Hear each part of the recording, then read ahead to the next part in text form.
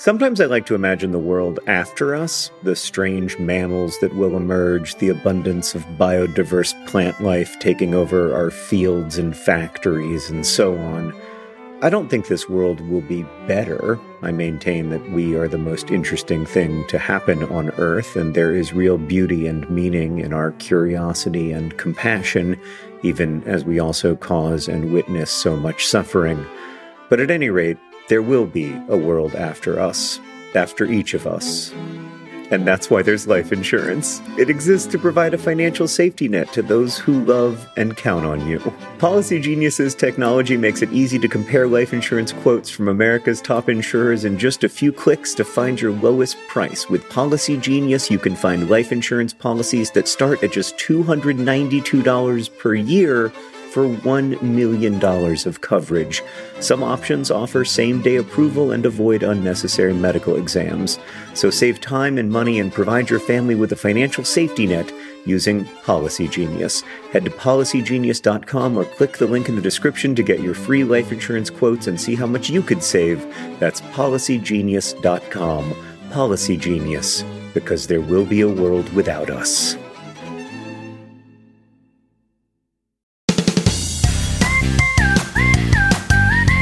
Hello and welcome to Dear Hank and John. Or as I prefer to think of it, Dear John and Hank. It's a comedy podcast where me and my brother John answer your questions, give you dubious advice, and bring you all the week's news from both Mars and AFC Wimbledon. Hey John, how are you this week? I'm all right. I just came from my 2-year-old daughter Alice's a parent-teacher conference analyzing her progress in school thus far. She's just turned 2. So it's a little early to declare victory, but there was widespread agreement that she is a genius. That's great news. Though also possibly troubling. Like genius can come up with its own troubles. Sure, but she's the smiley kind of genius. She's pleasant. She's social. She knows essentially every word. No, I couldn't be prouder of Alice. I have to tell you, there is nothing more surreal than being in a parent-teacher conference for a 2-year-old child. Because of course, there's very little to say. She eats with both her hands. That's the level of that's the level of analysis that we can get into. That's not nothing. But otherwise, things are okay here in Indianapolis. I'm still struggling a bit to find a new medication regimen that will work for me with my my mental health disorders. But otherwise, I'm well. The family as well. Yeah, Sarah's in Washington, D.C. right now for the art assignment, so I get to be with the kids 24 hours a day, which is, it's a thing. It's mostly fun and really, really rewarding. I'm lucky that I like being a dad. How are you, Hank? I'm good. We just had our VidCon, like big planning meeting with all of the VidCon staff, so... that ended literally moments before we started recording this podcast, which is why I was a little late, and John has been waiting for me. Sorry, John. And I assume the summary is that VidCon will be great next year, and that everyone should get their tickets now at vidcon.com. VidCon will indeed be great next year, and everyone should indeed go get their tickets at vidcon.com. Now available at vidcon.com. Speaking of which, Hank, it's not just... It's not just the time of year when VidCon tickets become available. It's that magic time of year that in Vlogbrothers world we call Pizzamas. It is currently Pizzamas. A 2-week period in which you and I make videos back and forth every day. And also there are Pizza John items available at dftba.com that you can pre-order, but only during Pizzamas. So if you would like a Pizza John shirt, if you don't know what a Pizza John shirt is, don't worry. You're in a huge majority of Americans and other people. But if you would like a Pizza John shirt or a Leaning Tower of Pizza John shirt or any number of other Pizza John items, including Pizza John shoelaces, you can check that out at dftba.com. Hank, today I don't think we need to do the sponsoring thing because I think we've just actually had a sponsored podcast. What? When? How? What? Oh, yes. By VidCon and by Pizzamas. Yes. Do you have a short poem for us? I do. It's called Poetry. It's a special poem just for you, Hank, by Marianne Moore. Again, the title is poetry. You must bear in mind the title, poetry, as I read you the poem. I too dislike it. Reading it, however, with a perfect contempt for it, one discovers in it, after all, a place for the genuine. Poetry by Marianne Moore, published in the Complete Poems of Marianne Moore, 1967. Where do you think cynicism comes from, John? Well, the word comes from the ancient Greeks. Where do I think the idea of cynicism comes from? I mean, I think it comes from suspicion. I think that we are born rightly suspicious of one another and of the universe, suspicious that perhaps the universe is not overwhelmingly interested in what happens to us. All right. Let's do a question. That was my question, and John answered it. God, this is such a great comedy podcast. I listen to comedy podcasts all the time, and what I always find myself thinking is, well, this one's actually funny. And that's their big structural advantage over us. Well, you know, John, sometimes it's okay to be structurally at a disadvantage. And I'm fine with that. You know, I think we've put ourselves in a place where we are incapable of success in this particular genre, and that's all right. Growing outside of our current growth seems unnecessary to me. I want this to be super indie. I want it to be an indie underground comedy podcast that isn't funny. It's like when, and that's the only way to do it is just to not be funny ever. Yeah, that's the most indie comedy is the comedy that doesn't even try to be at all funny. One of my favorite comedy performances of all time was Andy Kaufman reading the entirety of The Great Gatsby. Yeah, we're not as good as Andy Kaufman at this, but we can endeavor to try and just to list our podcast as comedy and then talk about existential difficulties and the origins of cynicism, and boom, like, you know, a tenth of the way to Andy Kaufman. I'd say like maybe 1,000th, but let's answer a question from a listener. Okay. This one is from Aaron, who says, Dear Hank and John, as a proper adult, I think I would love some dubious advice. So I've been to university and come out the other side, and one thing I now know is how much I still don't know. My study has always been focused on one area, art and curatorship and education, but I want to start learning about other areas of life, and I don't know where to get started. Where do you start learning about science and poetry and language and maths as an adult, especially if those subjects are your worst at school? Well, that's sort of the life story of my education. I think most of it happened after college. Or at least outside of my two areas of study, English literature and religion, because I paid so little attention to school when I was in it. It was rather wasted on me, unfortunately.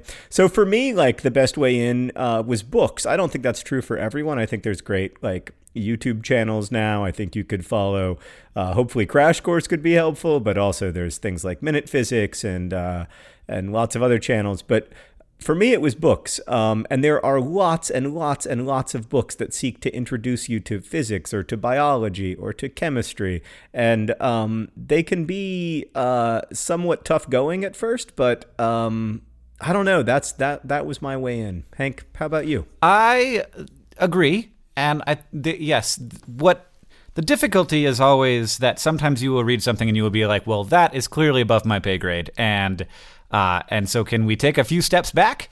Finding the things that are really written for the layperson to sort of create the structure on which you can build your knowledge of a topic is always the hard part. I tend to actually end up doing that on Wikipedia a lot. And I will just get interested in a topic and I will read the Wikipedia page. And the nice thing about Wikipedia is that, like, at any moment you can click on the thing that you don't understand. And you don't even have to type it into the search bar, and you're reading the article. You're like, okay, now I don't quite get this, but there's this thing is clearly the part of this that I don't understand, and so I need to understand that part. I also think that it is really valuable to look at what you do understand and use that as like a structure on which to build into other areas. And so sort of like a mold spreading across a piece of bread, as it were, so that you can take over the whole piece of bread, but you start from where you're at. You start from where you already have a deep understanding, where you've penetrated the bread and are extracting nutrients from the bread, and you understand that deeply, and then you move into other areas more on the surface and then go deeper until you've consumed the entire piece of bread and made it inedible to man. Yeah. I don't know if you're not allowed to eat mold. I think you can eat mold. I think it just might make you sick. Yeah, so if you, for instance, if you've studied, art and curatorship, you might have studied something involving, perspective in Renaissance painting or whatever, and that can be a way into big, interesting questions in geometry. Like an example of this for me is that I read a David Foster Wallace book, Everything and More, because I really like David Foster Wallace, but the book was about infinity and how some infinite sets are larger than other infinite sets, which is an important part of my novel, The Fault in Our Stars. And even though a lot of the math in the book was over my head, and in the end it turned out some of the math was in fact wrong, I was really, really fascinated by the way that David Foster Wallace could link things that I already knew about in literature or in folklore to things that I didn't know about in, for instance, calculus and set theory. Yeah, and I find the more that you know about something, if you start small, the more that you know, the more you want to know, and the more interesting it all gets at every level. Okay, Hank, we have a question from Louisa. This is a vitally important one and very time-sensitive. Dear John and Hank, I need to have my wisdom teeth removed in the near future. Do you have any tips on how to prepare for and recover from oral surgery? Well, do not forget to have a person, the person who's picking you up and taking you home, because of course you cannot drive home, to have their cell phone ready to film you so that you can have that for the archives. Don't necessarily upload it onto YouTube, but it is a nice thing to show around at dinner parties, because there's nothing like being completely trashed on oral surgery medication. That is the number one thing you have to remember, is to videotape the immediate aftermath of you waking up. It's vitally important. There are some other things, making sure that you don't get an infection that kills you, etc. But videotaping the moments after you wake up from oral surgery, absolutely vital. So you've come to the right place, Louisa, as you can already tell from Hank's excellent advice, because I've had 11 oral surgeries. So I am an expert in preparing for and recovering from oral surgery. The first thing that I would say is that getting your wisdom teeth taken out, as oral surgeries go, not that big of a deal. I wouldn't worry about it too much unless you've got some serious impaction or something. Basically, you're going to want to take the pain medication as soon as you're supposed to so you can stay ahead of the pain, and you probably won't need it for more than a day or two. You're going to eat some grits and some milkshakes. Don't suck through a straw. Listen to your doctor and just change out the bloody gauze now and again, and you're going to be fine. It's nothing compared to what I've had. I had a moment where after my wisdom teeth got taken out, where there was some food stuck in the hole. Yeah. Don't do your best not to have that happen. So stay off the solid foods for as long as they tell you to, and use that little injecty thing. Fill it up with body temperature water. Yeah. And make sure you clean out your bloody holes. Just remember to clean out your bloody holes, Louisa, and you'll be just fine. And also I will say, make sure that you have the person who's filming you be a person you can trust. Yep. Yeah, because you don't want them uploading that to YouTube without your permission. So, Hank, when I had my wisdom teeth taken out, when I woke up, my oral surgeon said, "Are you a religious man?" And I said, "Yeah, somewhat." And he said, "I ask because when I gave you the sedation, you crossed yourself once, which seemed pretty normal, but then you continued to cross yourself for 3 or 4 minutes until finally a nurse just had to hold your hand down." Wow. Because he couldn't get into my mouth because I was too busy crossing myself. The power of Christ compels you. Yeah, you were unconscious. Yeah. But I really, really, really wanted to make sure as I was going down that I was well settled with the Lord. I after my wisdom teeth came out, watched the entire Godfather trilogy, which is still a trilogy that I have not seen, as far as I'm concerned, because I remember nothing of it. Well, I can summarize it for you. The first 2 movies are arguably the 2 best films ever made. The third movie is maybe the worst movie of all time. Yeah, well, that is disappointing. So just watch the first 2. All right, John, we've got another question. This one is from Udi, who asks, "Dear Hank and John, every homeroom in school, someone from my homeroom is responsible for bringing in food because lunch is often a lot later in the day. Somebody brought in a bag of potato chips recently, and I ate a lot of them. And while I was eating them, one of my friends criticized me for my eating style, saying that I should eat potato chips with only 2 fingers instead of 3, so that the potato chip dust concentrates more on 2 fingers, and it is easier and more fun to lick it off. I refuted this. No, Udi, no. What's wrong? Oh, God. First off, oh, my God, your dinner is burning. We're like halfway through the podcast. I completely forgot. Well, this is a different podcast. That was last podcast. This person has already set up their cell phone to scream for us. I know, but somebody's dinner could still be burning, Hank. But we have to stop this question right now. You do not ever lick your fingers. Period. Ever. No. John and I are going to disagree on this one. I'm licking my finger right now. Oh, God. There it is. We're doing it. Oh, God. My finger. Oh, God. Are you currently in the shower? Because that is the only time when it's remotely acceptable. Have you just applied Purell? You do not, unless you are absolutely certain that your hands are quite clean, you do not lick your fingers. Hey, can I tell you the thing that bothers me most about the National Football League, which is a sport here in the United States in which large men play with a ball that mostly with their hands. Anyway, what bothers me most is there's this position called the quarterback, and every single NFL quarterback immediately before the hiking of the ball, they lick their fingers. All of them. It's the most horrifying thing because these are men who are sweating. They're touching other people's sweat and blood and God only knows what else. And then they lick their fingers before every single play. It's a miracle that all of them don't have norovirus every week. I'm sorry to feel so passionately about this, but I just think we need to stop this question right now and just say it is not okay to lick the potato chip dust off your fingers. I think that one of the principal joys in life is being able to ingest bacteria and not die. And that's something that we do constantly, every day. If you eat food, lick your lips, touch things. If you went in the White River and drank literally thousands of people's feces, John. It's okay. Hopefully just hundreds. But at least hundreds, probably thousands. It's all right. It is okay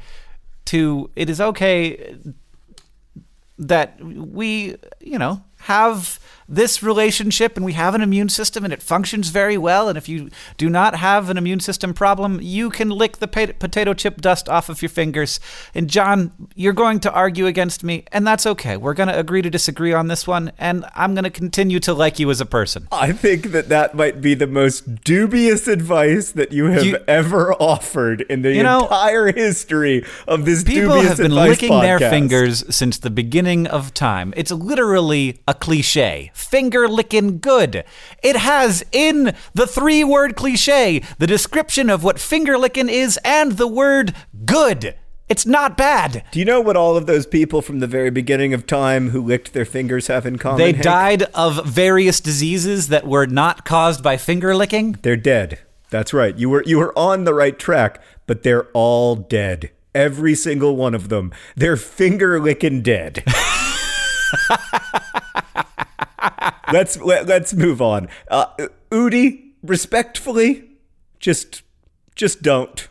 Just don't. It doesn't matter if you're licking 2 fingers or 3 fingers. Just don't lick the fingers. Okay. I agree that it doesn't matter which fingers you're licking.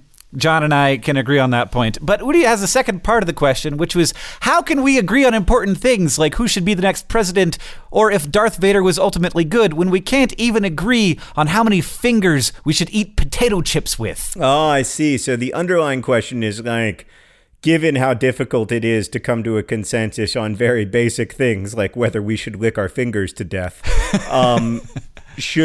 how are we ever going to come to consensus on more complicated topics?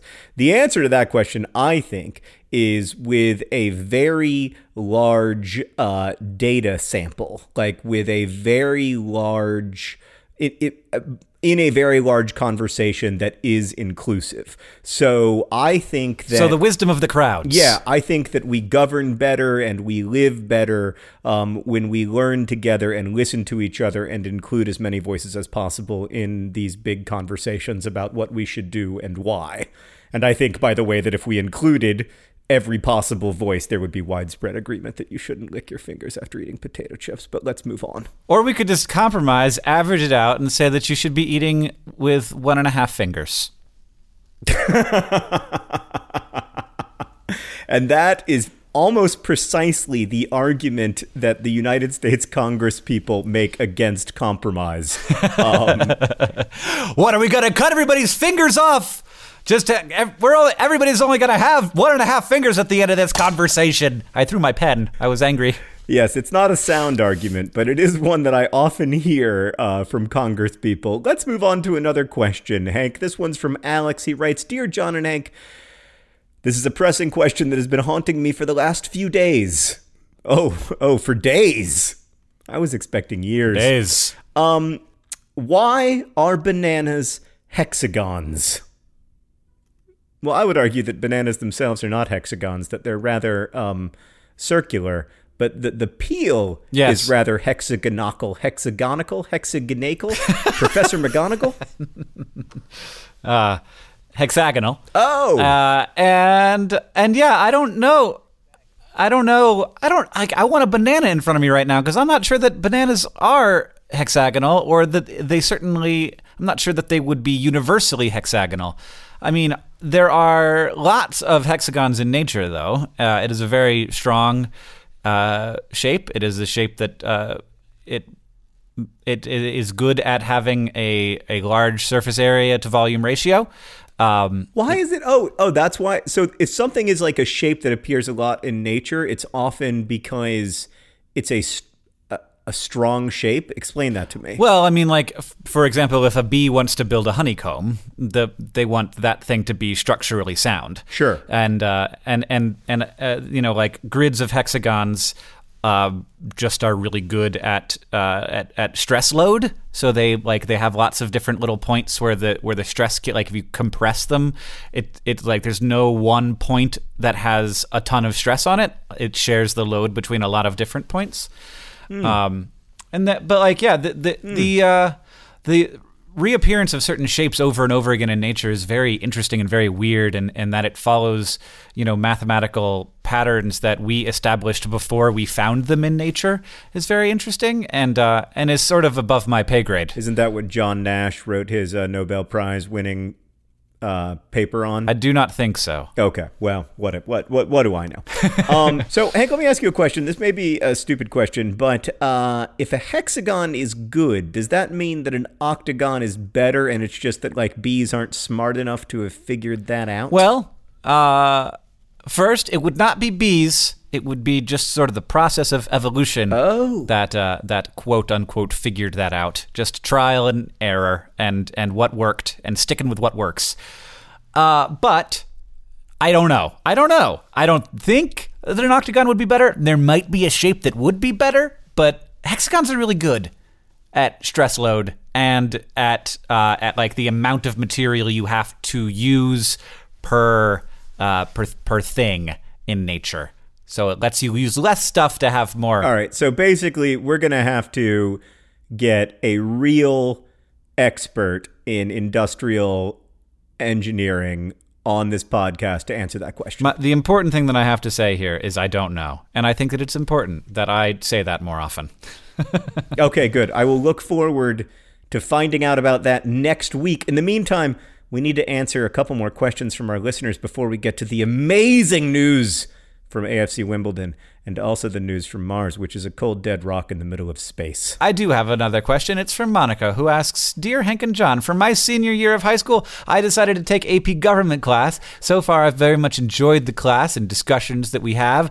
I took the class because I feel that as an American, it's important to understand our government and politics. I'm very interested in voting in the upcoming presidential election. I know both of you feel strongly about voting, so I was hoping you could explain the process that I will have to go through in order to vote, including everything leading up to voting and the actual action of voting itself.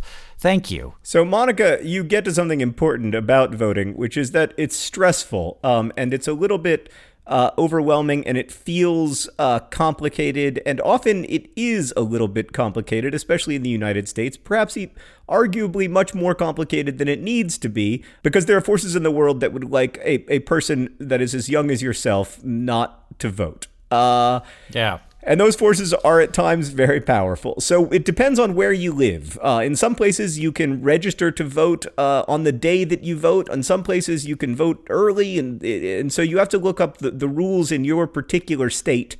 But in most places, you have to register to vote. You can do that at a DMV or at a library. I like to do it at the library because then you get to get books as well. So it's kind of a double win. And or you could do it at a post office. Lots of places you can register to vote. You can also do it through the mail, I think. It depends on where you are, though. Yeah. Also, the nice thing about all of this is that we now live in a world where you can type in the name of your state and register to vote. And oftentimes you can just do it on the internet. So that's true. Yes. There's always the internet. I keep forgetting about the internet. Yeah, I think that's a great point. It's because when we registered to vote, you literally couldn't, in order to figure out how to register to vote, I only did it because there was a table at my college that was register to vote. And I was like, I'll do that. And that's kind of crazy that it used to be so hard, and now it's quite easy. And even if you can't do it on the internet, it will tell you how to do it and give you a number of options for how to register to vote if you've never registered. And there's nothing bad about registering to vote. People will say that, oh, no, you're going to get jury duty. No, you will get jury duty whether or not you register to vote. It's not like you're registering for jury duty. That is a completely different list of names. And then as far as the process goes, I am now at the point in my life, and luckily Montana has really good laws with regards to this, that I don't go to the polls anymore. Now, I think that one person, every person should do that at least once in their life, go and do the thing. But now I just absentee vote, even though I'm not absentee, and there's a word for that escapes me at the moment, but it's just early voting. Early voting. They just send you an envelope in the mail. You sign up for them to send you the envelope. You do it. You fill it out. There's a little thing to sign on the thing. Make sure I did this and not some person who lives in my house.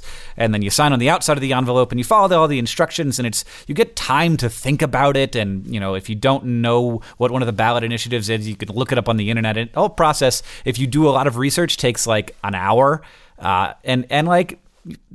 That's obviously not going to be what you do if you go to the poll and you have to look at the ballot, what it's going to be before you do it, and do all that research beforehand. So early voting is really nice if your state allows it, and I suggest that going to the polls is a unique experience and one that I'm glad that I have done. But early voting is super easy and not stressful at all. Yeah, so I find going to the polls a little bit stressful because you have to stand in line and stuff, but you can bring a sample ballot with you. That's what I do every year. I bring a sample ballot with me that I print out from the internet, and I have filled out my sample ballot already in advance, so I know the answer to all of the questions about who I'm going to vote for before I get to the voting booth. Now, I will say that I made a mistake in my first presidential vote, which was embarrassingly late in my life.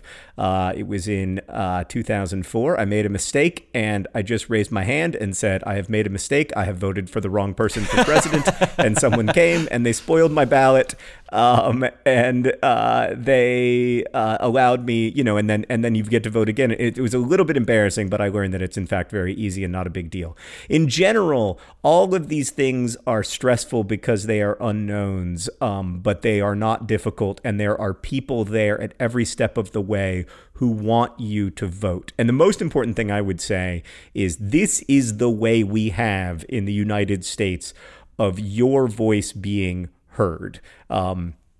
It is not a perfect way. And I think right now, the political system in the United States is not perfect. It's not particularly high functioning, but like this is the way. So it is vitally important that you do it. And not just, I would argue, on the presidential side of things, but also way down the ballot. I mean, who are you going to vote for comptroller?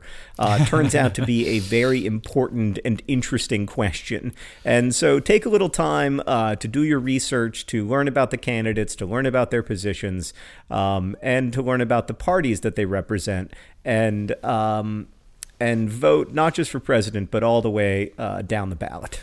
And an interesting thing has happened in America because of both gerrymandering and because people who are more liberal tend to think more nationally and people who are more conservative tend to think more locally, that we have, we are entering an era where we may end up having a lot of Democratic presidents and a vast majority of Republicans in local government. And that becomes a difficult country to manage. It just becomes like it starts to feel like there are two different forces running the country, and that tension between local government and national government becomes that much more intense. And that tension is always going to exist and is kind of meant to exist.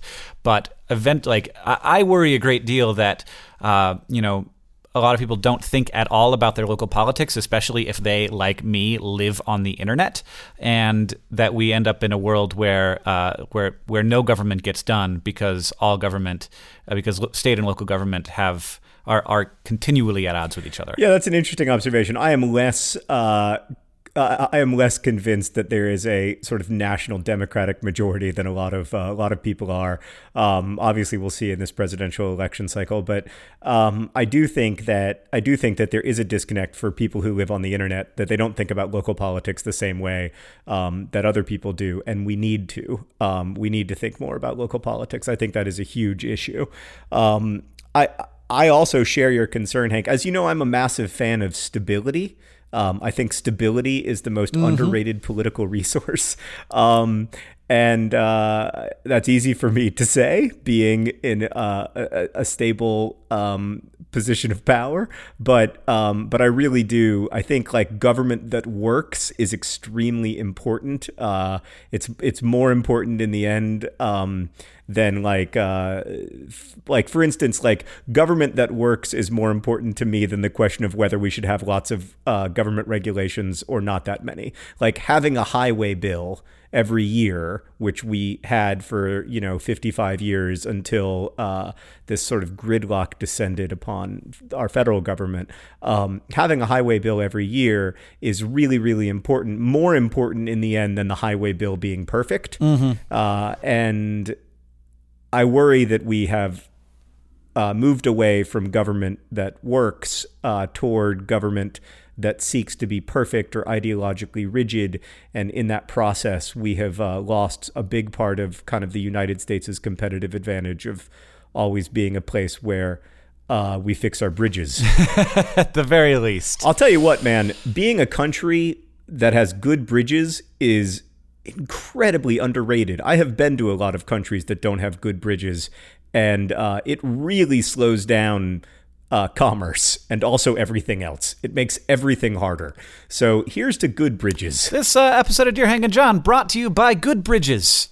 They are underrated and lovely and, functional, practical, sometimes gray concrete, but man, do we use them all the time, not only when we drive over them, but also when we buy food at the store. And today's episode of Dear Hank and John is also brought to you by Pizzamas. Pizzamas, going on now at dftba.com. Today's episode of Dear Hank and John is brought to you by potato chip dust. That stuff that is somehow perfectly evenly distributed over every single potato chip that makes it taste just the right amount of salt and just the right amount of vinegar. And of course, today's episode of Dear Hank and John is, as always, brought to you by death. Death, the certain consequence of licking your fingers.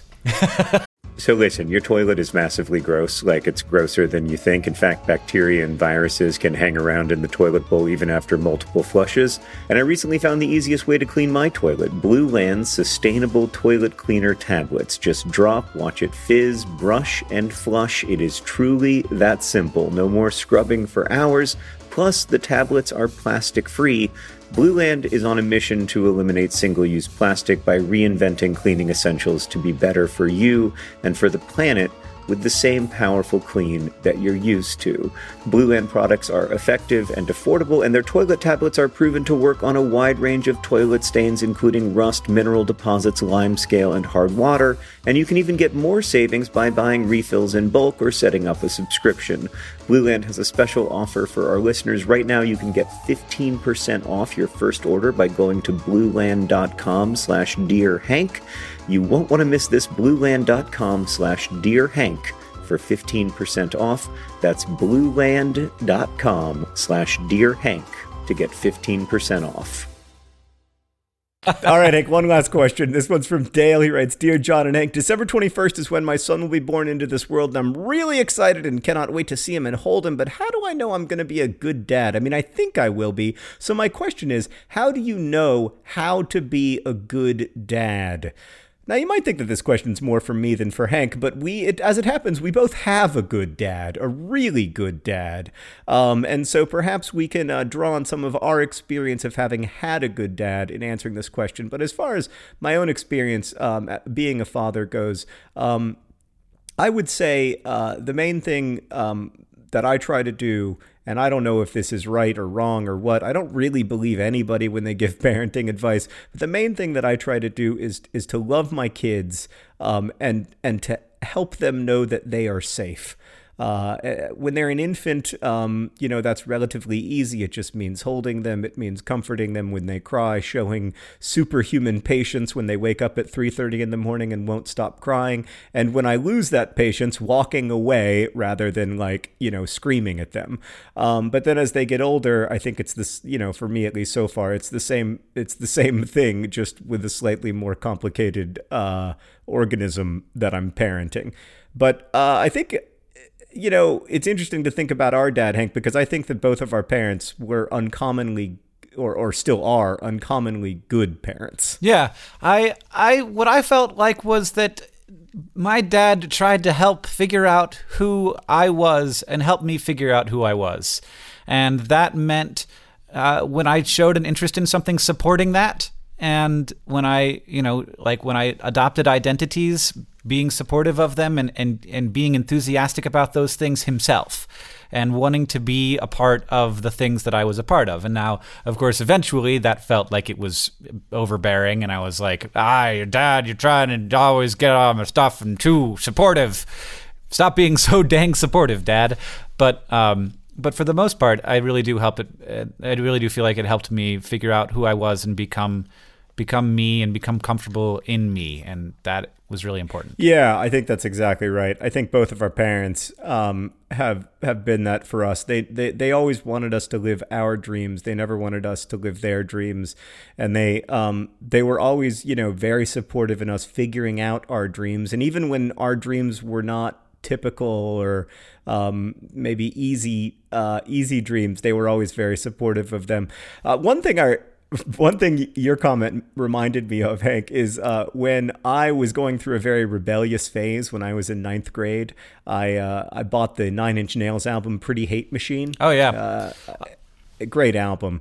And but it has a lot of explicit lyrics in it and everything. And my dad was like, "Do you mind if I listen to that?" And I was like, "No, it's fine, man. Yeah, but you're not gonna like it. It's really hardcore." And my dad listened to the album, and infuriatingly, he came into my room, and I remember he said, "This is so good, I'm gonna have to get my own copy." It was the most effective way to completely defang all of my teenage rebellious rage, for him to be like, some of the lyrics are a little bit provocative, but I really enjoy the music. Yeah, I mean, it is a really good album. I inherited that from you, I think. Either that or I ended up with Dad's. Yeah, I don't think Dad really liked it. I think he was just proving a point. All right, let's move on to the news from Mars and AFC Wimbledon. Hank, what is the news from Mars this week? Hey, John, have you ever felt like, boy, I want somebody to put me on top of the largest bomb ever and shoot me into outer space? Well, NASA is looking for its next round of astronauts. They will be officially opening up applications to become an astronaut. The qualifications are surprisingly accessible. You only need to have a BS in a science-related degree, and it helps if you have some experience flying planes, but not completely necessary. And also you will have to pass their physical because being an astronaut is a physical activity. They will accept between 8 and 12 astronauts for this round, and those people might be the people who end up being the astronauts who go to Mars on the very first manned Mars missions, which would be pretty exciting, which are planned for the 2030s. But, it's just a plan. Hank, are you going to apply? No, definitely not. I would not pass the physical. I probably couldn't just because of my colitis. And also, I get seasick really easily. And also, I am afraid of death. Yeah, I'm also not going to apply. I don't think that I would make it very far in the application process. When they were like, how do you feel about living with 6 people for a year? Are you a pretty emotionally stable person? I would be like, I'm out. Yeah, nope, definitely not. We do have, John, a friend who is applying. Wow, that's exciting. Yeah, Destin from Smarter Every Day. He is... Well, and he would be a great astronaut, actually. Yeah. He would, and wow, that would he's be working awesome. hard toward that goal. He wants to make it happen. That would be so cool. To know an astronaut would almost be better than being an astronaut. It definitely would be better than being an astronaut, though at the same time, that would make me extremely nervous. Less nervous than doing it myself, but very nervous. Yeah, agreed. I love Destin very much, and I also love his family. Can I tell you the news from AFC Wimbledon, Hank? Yeah, go ahead and do that. It's darkness. It's pure darkness. darkness. No! I thought you said it was exciting. No, I was lying. I was trying to get people to make it to the end of the podcast. The truth is darkness. Oh, no. As you know, Hank, last year, AFC Wimbledon advanced to the 3rd round of the FA Cup, where they played Liverpool Football Club, the team I've supported since I was a kid. It was an amazing night. I flew to London to go to the game, and it was just a wonderful thing. This year, that won't be happening because AFC Wimbledon lost in the first round of the FA Cup to a team from the league below them called Forest Green, which is not even a football team. It's a color. Oh, no. I know. Oh, man. They lost to a color, Hank. They lost 2-1 entirely, in my opinion, because noted Montserratian international Lyle Taylor did not score a goal for the first time in several outings. So, in some ways it's bad news. I mean, in fact, in almost every way it's bad news, but I try to find the silver lining, and this is it.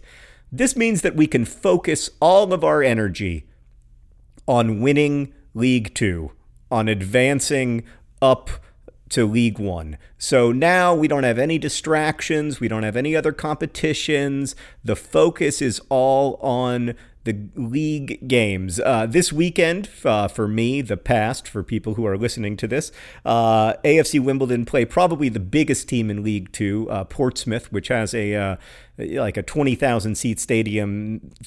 Tens of thousands of people go to their games every week. It's really exciting to be able to play a club like Portsmouth. So that should be a great outing for AFC Wimbledon supporters. Hopefully we'll get a win. They're very near the top of the table. So if we can beat a club like Portsmouth, I am going to start to thinking about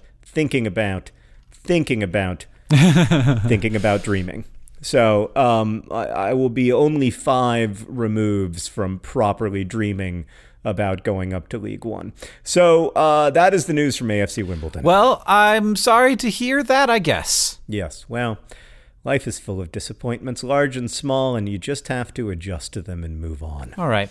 But does that count against your points to lose to a team so bad? No, because it's a completely different competition. So it does not count for or against points. So that's good then. Well, it's bad because if you make it to the third round of the FA Cup, then you can play a big team like Liverpool and you can make more money in one day than you make in the entire season. But I see. But it doesn't matter because that's not what happened. So it goes. All right, John. Well, what did we learn today?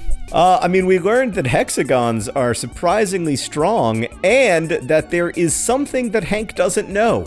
We learned that voting is stressful, but early voting, it just isn't. And of course, we learned that finger-licking good is finger-licking dangerous. Now I want some fried chicken. This has been Dear Hank and John. John, that's the guy who's chuckling in the background. I'm Hank, and thank you for joining us today. Our theme music is by Gunnarolla. Our podcast is edited by the brilliant Nick Jenkins. And as we say in our hometown, don't forget to be awesome. And we also forgot to say you can send us questions at hankandjohn@gmail.com or hashtag Dear Hank and John on Twitter. I'm Hank Green, and he's John Green. But of course, no one is listening now, so no one will send in questions this week.